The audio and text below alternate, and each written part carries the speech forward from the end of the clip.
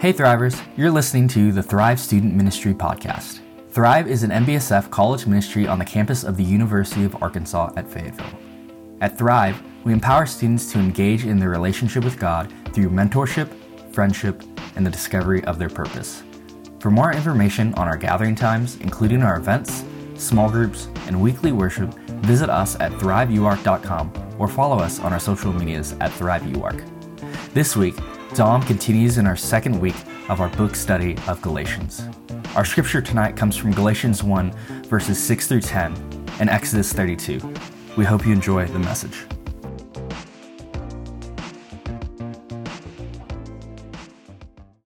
This spring, we're walking through the book of Galatians. And so last week, we really kicked it off, and we talked a lot about Paul, who wrote the book of Galatians. Is one of the letters that he wrote to the churches that he went on his missionary journeys to. This is the first missionary journey. And like we kind of talked about last week, it's one of the only ones where it's written not just to a singular church or a singular city, it's written to multiple churches and multiple cities through the region of Galatia. But the thing that's different about the book of Galatians is Paul is a lot more blunt. He's a lot more frustrated with the Galatians, and it all has to come to and circles around this idea of the Jewish Christians and the Christians in the region of Galatia slipping back into this idea that they either had to become Jews or follow the Mosaic law to be a true follower of Christ. And it comes back to adding things to the grace of the gospel. And we see that Paul gets really, really frustrated about this. And so last week we really dove into that side of things, the different perspective and kind of the emotions that Paul was feeling because of his personal stake in the message of the gospel, of him receiving that grace from Christ, right? And being sent out as an apostle, as a disciple maker, and him boldly and courageously going and preaching to these cities. Even in the midst of all these persecutions he was dealing with, the same persecution that he was dealing out to different Christians at that time. We see him shipwrecked and a number of other things, and we see that he's content with the grace that he had been given and gifted through Christ, right? And so tonight we're going to continue on and dive a little bit deeper into Paul's frustration and why he's feeling frustration over all these things. But we're not going to talk specifically about Paul as much, but tonight we really are going to talk about Paul and why he's fighting so hard for this one true gospel, right? And he's trying to validate and prove to the churches of Galatia about this one true gospel and the danger of a gospel that is counterfeit, right? And so my first question for you tonight is, do you believe in the one true gospel? Right? And for a lot of you guys who have grown up in church or you've been around it, you've been at these different things, I know what the tendency is. The tendency is to say, yeah, I know that, right? But I would argue that your willingness to admit that you know that and fully understand the grace of Christ shows the reality that you don't, right? Because I think Paul, through this and even these songs that we're singing of getting pushed deeper and deeper into the love of Christ, right? We don't fully understand that. We'll never fully understand the heights and the lengths and the riches of the grace that Christ has offered us, right? And so Paul is really, really trying to get them to understand that the grace, again, of the gospel is sufficient. And furthermore, the question that I really need to ask you guys, and that we're going to dive into a lot tonight, is can you authenticate your ownership of your own faith, right? I know for me, that was something that was really important when I first came up here to Fayetteville. I just had grown up in Catholic church. I'd gone to mass with my parents just simply because that's what they did, right? And for a lot of you who did grow up in church, that's exactly what you guys did too, right? You grew up, maybe you got saved at church camp, or maybe you went and you just went to Sunday school and Wednesday night just because that's what you and your family always did. Right? But this idea that when you come to college and when you come away, when you grow up, you have to make your own decisions, right? You are then the person who has to own your faith entirely.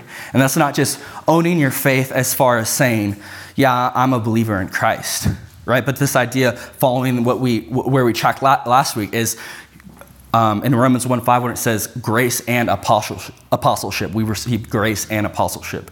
And so it's not just I believe in Christ. What are you doing in light of your faith? What are you doing to supplement your faith? That's something that we always talk about in the spring with different guys and different groups of people. But we're going to continue on. And so if you want to join me in Galatians 1, starting in verse 6.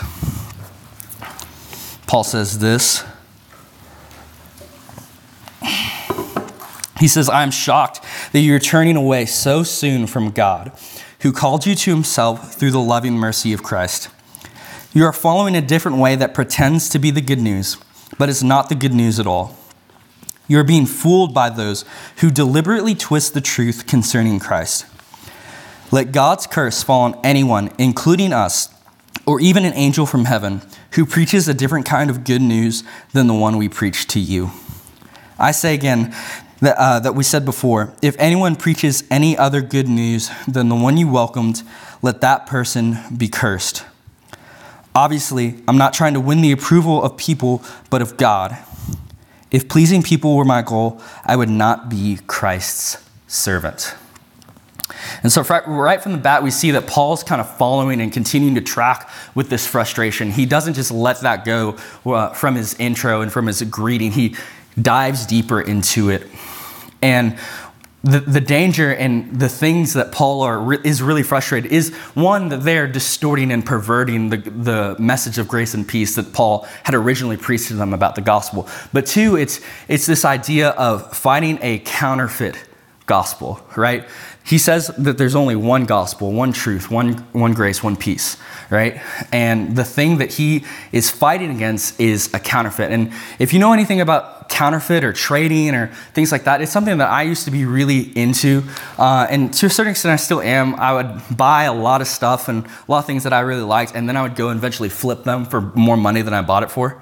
And so I know there are a lot of shows and a lot of things about that typical kind of thing, but the thing that's always true is whether it's like sports jerseys or memorabilia or shirts or shoes, all of that is predicated on the authenticity of the item you're selling, right? And so if you have like a really nice pair of shoes, they're in pristine condition, they're still in the box, they're probably going to be worth a lot more than when you bought them originally, if they appreciate eventually. But a lot of these industries, a lot of these people who get into the reselling market, what they'll do is they'll make knockoffs, right? Or they'll make these different kinds of things. And sometimes you'll see jerseys, and instead of having the Nike logo right here, it'll be this really poorly stitched, really kind of fake logo here. And that when something's value is found to be counterfeit, when something's found to be fake or distorted, in some way a perversion from what the original is, its value plummets. And so these people who were coming in and distorting the gospel were coming in and using the exact same language, right? And this is what we see in counterfeit versus authentic, trading and stuff like that, is it replicates the real thing very, very well. Right? And so these people were using the same verbiage that Paul was using, the same kind of language, the same kind of message, but they were adding to it. And this adding to it, well, you think, oh, addition makes something better, makes something greater, right? But it was actually taking away from the cross. And this is why Paul was so angry, because when you add anything to the cross, what you're saying is that it's not sufficient enough for you, right? And I think that we have that problem a lot in Scripture, but this is the heart of Paul's frustration. And so he starts in verse 6 and says, I am shocked that you are turning away so soon from God, who called you to himself through the loving mercy of Christ. And we're going to hang out there in that first part of that verse, and then we'll move on and link the rest of it in with verse 7 and verse 8. But this idea where he says that you are turning away so soon from God, right? Other translations would read that you're deserting the grace of Christ. And it was something that I really struggled with, and I studied it a lot this week, this idea of the turning, because when we think about the idea of turning and repentance, it's the same kind of thought. We think we accept Christ, and that's what saves us, but eventually a heart that is saved repents from their sin, and that's a full turn in the other direction, right? And it's the same Greek word, the idea of so soon, so easily turn from the gospel that Paul had preached to them. And just to put it in perspective, and I really didn't know this, but Paul visited the churches in Galatia on his first missionary journey. That happened around 46, 47 AD. And so from what we know, because the Jerusalem Council dealt with these same issues, we talked about this a little last week, but the Jerusalem Council happened in 49 AD. And this letter was written to them before that, because had it been written after that, he probably would have referenced the Jerusalem Council, because it dealt with circumcision, a lot of the different Mosaic laws that they were saying these have to be followed in order to be a true follower of Christ. And so we know that because that letter was written before that, it had to be before 49 AD, which places the composition of this letter between 47 and 48 AD. And so what we know from that is that these people who had learned about the grace of Christ, these people who had accepted the gospel that Paul was preaching, turned from it so soon. So when he says so soon, that means less than 2 years, right? That means almost, less than a year, 2 years later. And that to me, I think that's why he says, I'm shocked by this, right? Because, we talked about this a little bit last week, but this idea of, do you remember how you felt when you accepted Christ, right? It wasn't necessarily, it shouldn't have been a fleeting feeling of, this is like Christmas, where I really, all year, this is what I wanted, and finally I got it, right? And then the next year, it's not the same thing, it's something else, it's something fleeting. That's not how accepting Christ works. Accepting Christ should change everything, right?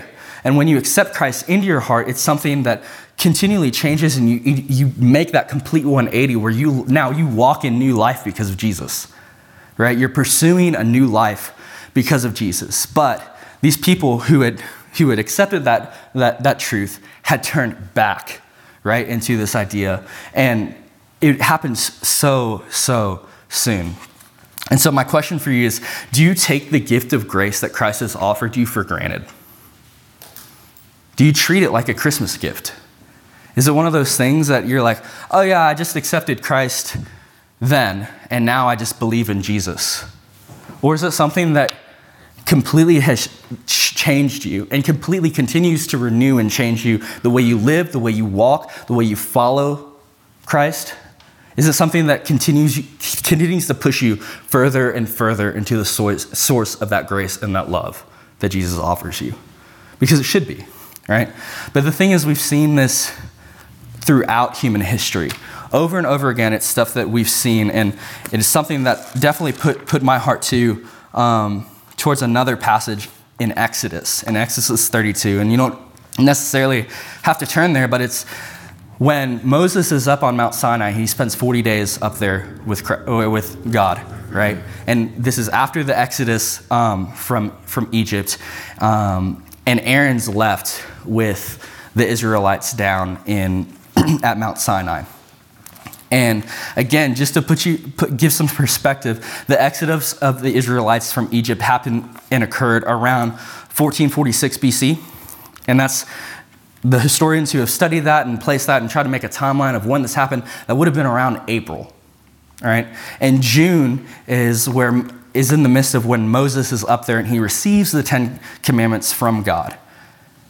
And then by July, the Israelites down there turn from the truth of God and they make a false idol, right? And it says this. This is how the Israelites respond when they become impatient. They say that, Moses is taking too long. It says, "Come on," they said, "make us some gods who can lead us. We don't know what happened to this fellow Moses who brought us here from the land of Egypt." And right, once again, that's less time than it took for the Galatians to turn from the truth of God. And it's something that occurs over and over in human history, because out of sin, man who was created in the image of God creates gods in their own image. Instead of a man who created in the image of likeness God, man has created a God in the image and likeness of that which is right in their own eyes. And we do that all the time. And what that's called is idolatry, right? And it was something that I really struggled with a lot in this study, because Paul, when he writes to the Corinthians, and even Jesus at certain points when he's talking about conflict, he says, when people have rejected the truth of God, and have rejected and worship false idols, you're not to eat with them, right? And I struggled with that a lot as I studied over this week, because I was wondering, well, so why is Paul going back after these people now? He's going back after the Galatians in an effort to save them before it's too late. And that's the difference you see between that piece in Exodus and that piece here. You see the way that Moses and Paul respond to finding out about this idolatry. Moses comes down the mountain and throws those tablets on the ground, and Paul immediately picks up the pen and begins to compose this letter to write to the Galatians. And so I think the reason that Paul was so frustrated over this, and the reason almost even, I don't necessarily want to dive into the big what ifs and why he decided to go back after them instead of just dusting off his feet and going to the next city. But I will say that I think that Paul knew the result of rejecting the truth of God in that way for a lie. And we find that in Romans 1, where it says, "But God shows his anger from heaven against all sinful, wicked people who suppress the truth by their wickedness. They know the truth of God, about God, because he has made it obvious to them," right? "For ever since the world was created, people have seen the earth and sky through everything God made, and they can clearly see his invisible qualities, his eternal power and divine nature. So they have no excuse for not knowing God." It continues on and later in verse 24, it says, "So God abandoned them to do whatever shameful things their hearts desired. And as a result, they did vile and degrading things with each other's bodies." Right? And we've talked about this before, some of you that have been around, this idea that you can push God to the point where he just says, "Fine, have it your way." Right? And some of you, you've heard that before, but it's true. And I think that is the truth that Paul knew was in store for people who have heard the truth of the real gospel and replace it and add to it and distort the truth of the one true gospel. And so what is that true gospel? And we won't spend too much time here, but this idea that the idea of a gospel means good news, right? It means good tidings. It comes from the Greek word that mean those two things. And it's why it's so imperative for us to be constantly renewed by that good news. We need to posture ourselves in a way when we are following Jesus that we're constantly reminded of the good grace, the good news of Jesus dying for our sins. And that's the question that I have for you guys in that regard is, do you believe that the gift of grace is actually good news? Right? Because this perversion from the gospel that the Galatians are doing, these people who are coming in to distort the gospel, when you add to the gospel, when you add to the cross, when you say that the cross isn't enough, what you're actually saying is that's not actually good news, right? And we've all had that, the idea of, we've got good news and bad news, right? But the news that we are saved from our sin should be the life-changing news, right? And so when it comes to the gospel, I think that's our problem, is that instead of being in constant awe of the gospel, in constant renewal of what the gospel means for our lives, we constantly elevate and prioritize things higher than the gospel, higher than God. And so the thing I want to ask you is, what are the things you've idolized over God? Is it your schoolwork? Is it your work? Is it the ultimate goal where you want to be once you leave here in Fayetteville? Right? I know for me personally, and I think if you ask Allison, she would probably say the same thing. There's a point in our relationship, it would have been my junior year, her sophomore year, where that truth really affected our relationship. It's something that we almost broke up for, because what we had done is instead of following God, instead of being renewed by his word, instead of spending time in prayer, reflecting on what God was doing in our lives to those points, what we were doing is we were putting our relationship and the time that we were spending together and the things that we were doing, all those fun things that last for but an hour or two, maybe a day. And we were putting those things above following Christ. And what happens when we do that is we're rejecting the truth of God for a lie. We're saying the cross was not life-changing enough for us to be continually renewed by it, right? And so this is what Paul is so angry about in regards to it. And we'll read the rest of this verse in verse 6 and verse 7, where it says, you are following a different way that pretends to be the good news, but is not good news at all. You're being fooled by those who deliberately twist the truth concerning Christ, right? And this is the very idea of them rejecting the good news and saying that's really not good news, right? We have better things we could spend our time on. We have all these other things that we'd rather do, right? I'd rather go home on the weekend and hang out with my high school friends, or I'd rather, go drinking or go party or this other stuff. And the thing that happens when we start to give way to those things is that they begin to compound.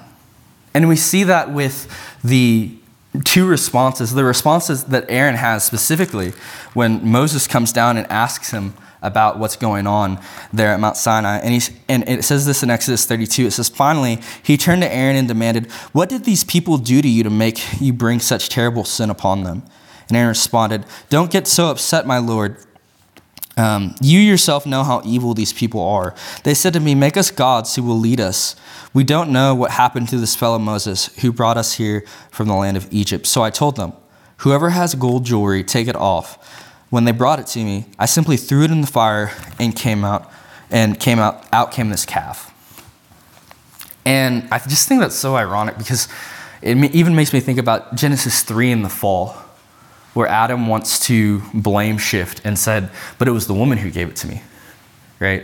When we reject the truth of God that we know about, there's this shame that comes over us, right? And there's a reason why. It's because we've rejected that rejected the good news of the gospel, the one gospel, for the news and the things that we lust after and the things that we want more than following God, right? And we see that because Aaron, the Galatians, I'm sure, were making all these excuses for why the good news wasn't good enough for them. And the question that I want to bring back up to you guys is, what do you stand for? Again, what do you stand for? Because these people who were deliberately twisting the truth of God, remember, these people were coming in after Paul using the same language that Paul was using and trying to distort the true message of God. So what do you stand for? Can you identify a counterfeit gospel? Do you know Jesus? Do you know the gospel well enough to be able to identify the truth of the gospel from a counterfeit one, from a distorted, perverted version of that gospel? And let me just say this too, that by standing up for the truth of the gospel, that's not always a fun thing. And Jesus said it himself, like, they will hate you because of me, right? So are you prepared to be hated? Are you prepared to be hated for your faith, to stand up for the authenticity of your faith? Or are you willing to exchange it for a lie? I think there's so many times, and I struggled with this when I was early in college, and I was like, I believe in Jesus, but it's okay if I go and sleep around with my current girlfriend. That was not Allison. I believe in Jesus, but it's okay for me to go and get drunk on the weekends and go party and stuff like that. And that's just not true, right? When we add to the gospel, we're taking away from the truth of the gospel. And so that's the truth that Paul is trying to get after with these Galatians who refuse to stand for the truth that they have heard and that Paul preached to them. And there's the old adage that if you don't stand for something, you're going to fall for anything. And I think that's true more than ever in our society. And I'm not going to dive too far into the politics, but I think if you looked at both sides of anything, there are a lot of things that come out in opposition of one thing and in favor of another. Right? And if you're not careful and you're not willing to stand for what you believe in, to continually deepen that understanding and deepening that foundation that you have, you're going to constantly get thrown to and fro.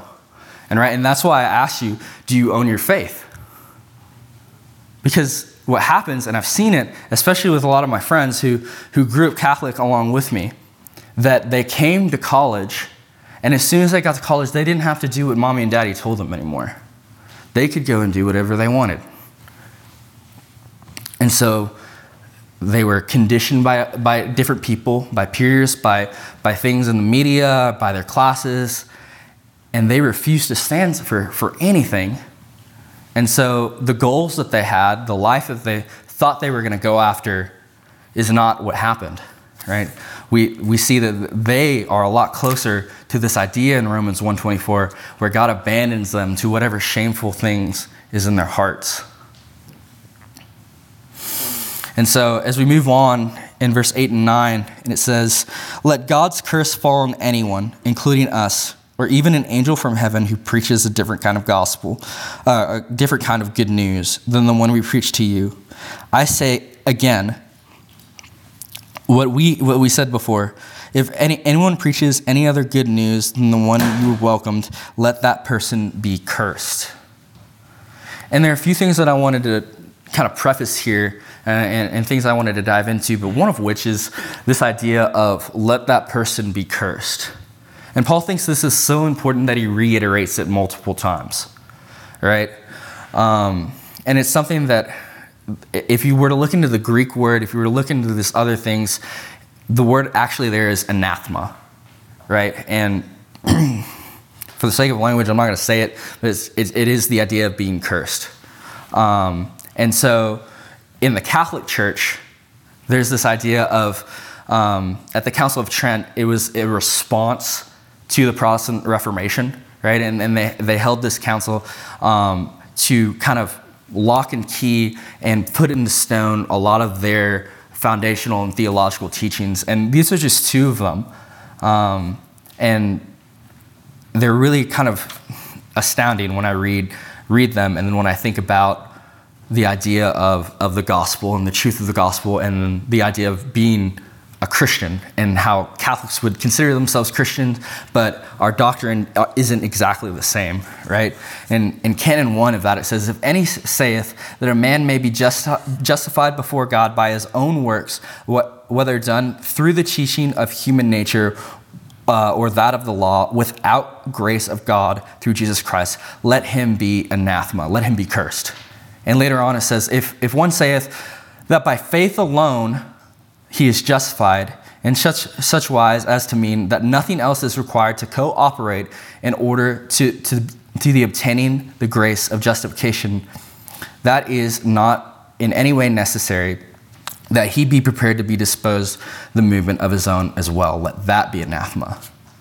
And so these two things, what they're saying is that if you say you're saved by just works, well, let you be cursed. But also, in Canon 9, where I just read the second one, if you hold a biblical gospel whereby you are saved by faith alone in Christ, let you be cursed, right? And there are a lot of people, and I know even in my deputation, I went around and talked to different individuals who I have a lot of Catholic connections because I grew up that way, and we're asking them for support and fundraising and stuff like that. And they said, well, like, it's all the same. We all believe in Jesus and all this other stuff. And it's hard for me not to speak out to them and say, no, but you realize that your faith, your doctrine, the Catholic Church that you believe in, when we hold a biblical gospel, the truth of the gospel, you're saying let that person be cursed, right? And so this is what Paul is trying to help the Galatians defend against, because a lot of them are still falling into peer pressure to a false gospel, to these perversions, these slight little things that are being said, you have to do this in addition to accepting Christ. And Paul is trying to say that Christ's grace is sufficient, right? Even though it's saying here that they're deliberately coming against him, Paul is trying to remind him, and he puts himself in those shoes too. He says, including me, if we preach anything other than the truth, right? Let that person be cursed. And he repeats it. When you see that repeated emphasis, it means usually means it's pretty important. But this idea that Paul is firm, that we believe in one truth of the gospel. And for us, I think the lesson there is that we need to be equally as firm in our pursuit of Christ.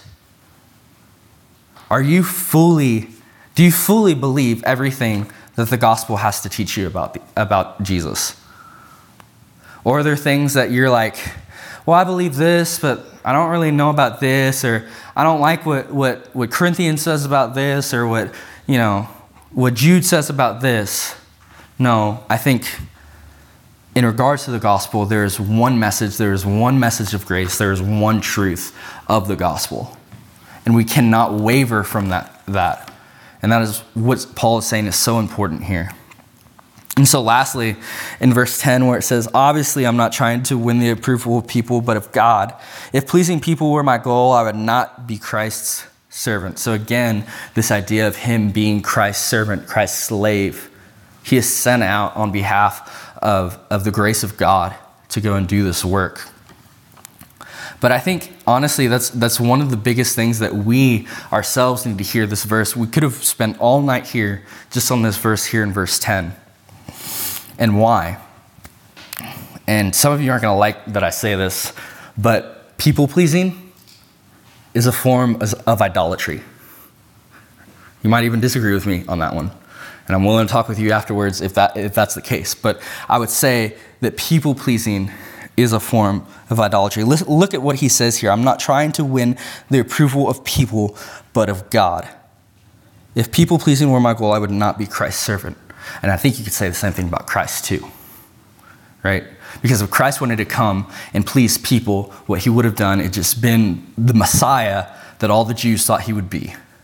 A political one, one that would just do all the things that they wanted to do. They didn't want the Messiah. They wanted a Messiah in their own image, right? And so my question here is, what are you more concerned about? Are you more concerned about pleasing God or pleasing the person that's next to you? I know that's something even here tonight for me has been something that I had to focus on and stop myself a lot the last few days, just thinking about and praying about. And I called multiple different people, just pouring out what was on my heart, because this week again, I wasn't supposed to be speaking here tonight. And then I'm also speaking on Sunday morning. And for me, I really like to spend all week on my messages and all week on this, because there's this little part of me inside of me that's like, if I don't spend enough adequate time preparing the truth of God's word, then I'm not doing my job, right? I'm not prepared as well as I need to be, right? Because for a lot of people, that's what you guys are here for, to hear the truth of God, right? And so in my head, I'm like, well, I've got to be on top of my game, because if I'm not on top of my game, well, then Taylor's not going to get what he needs this week, right? And I had to stop myself a lot these last few days, even today, and say, God, what do you want? What do you want me to say here? How do you want to speak through me? Because I think a lot of times what we want to do is we just want to be right before each other instead of right before God. And if we live that way, I think that it's a shame. I even think of the idea of Philippians 4:13 and saying, for I can do all through Christ who strengthens me. But then you don't actually want to do the things that God has called you to. You're willing to put that in your Twitter bio or your whatever, right? But then you're not willing to do what God has called you to. And so my question there is pleasing people something that gets in the way of you fulfilling the call that God has called you to? And whether that's as a disciple maker, whether that's as someone who's good at hospitality or having different conversations with people, is the fear of what others are going to think of you stopping you from living out the call that Christ has placed on your heart, right? And I would challenge you guys, all of you guys, to spend some time this week in praying about those things, because I joke about it a lot, but to be completely honest, it changed my entire life, and it's a lot of why I'm standing here right now, is that Jack told us a lot, at least I guess it was our sophomore year or freshman year, that the number one reason you're here on this campus is not to get your degree. Your number one reason for being here is to grow closer to God and to bring Christ to this campus and to this city. Right? And me being not a school-oriented person, I took that as far as I could take it. But when I stopped trying to just go through this false illusion of whether it was school or whether it was playing softball or disc golf or all this other stuff, when I stopped trying to do stuff because I wanted friends or do stuff because I thought that, so-and-so would think I was cool, it changed my life. It was because I sat at the feet of Jesus and I let him change me from the inside out, right? And I think if we're obedient to that calling to Christ, then we can learn and we'll get driven more and more deeper into the love of Christ instead of just being a lukewarm follower of Jesus, someone who just says, I believe, right? And so as we close, I'm going to invite the worship team to come back up here. But the last thing I want to kind of reiterate and challenge you guys with is a question. But first I want to share this verse out of Ephesians 4:14, where it says, then we will no longer be immature like children. We'll be tossed and blown away. We won't be tossed and blown away by every wind of new teaching. We will not be influenced when people try to trick us with lies so clever they sound like the truth. Instead, we speak the truth in love, growing in every way more and more like Christ, who is the head of his body, the church. He makes the whole body fit together perfectly as each part does in special work. It helps us grow, other parts grow. So the whole body is healthy and growing and full of love. But this idea that we're growing more and more like Christ, right? Are you growing more and more like Christ? With your understanding of the gospel, are you becoming more like him? Are you owning it more? Are you being more firmly rooted and grounded in the gospel of grace and peace? Or are there parts of you that have bought into a counterfeit gospel? These imperfections, these things that have the ability to really undermine your ability to be a disciple of Christ. So my challenge for you is to reflect on those things this week. Do you own your faith? When someone asks you, when people push your back against the wall, when standing up for Jesus is not cool, are you willing to do it? Are you willing to share it with people who don't know? Let me pray. Father, we just come to you tonight, and God, there's so many excuses and so many reasons why we can't share. God, that we won't open our Bible. God, I pray that you would convict us of those things. God, that you would help us to fall at your feet. God, to be renewed. God, to be pushed further into the love that you have for us. God, through our following of you, let our lives be changed from the inside out because of what you've done for us. God, help us to be sent out, not because people want us to be sent out. God, not because I've said to do it or not because their pastor from home has said to do it. God, I pray that you would send them out, and God, that their only aim would be, and our only aim would be, to please you. God, to bring glory to your name. God, we're so thankful for your son. God, for the sacrifice that he made, living the perfect life that we couldn't. God, and giving us the ability and the chance for us to follow after him. God, I pray that we are shaped more and more in the image of Christ. God, that we would continue to grow and understand more the riches of his grace. Father, we love you and we thank you so much. It's in your holy and precious name I pray. Amen.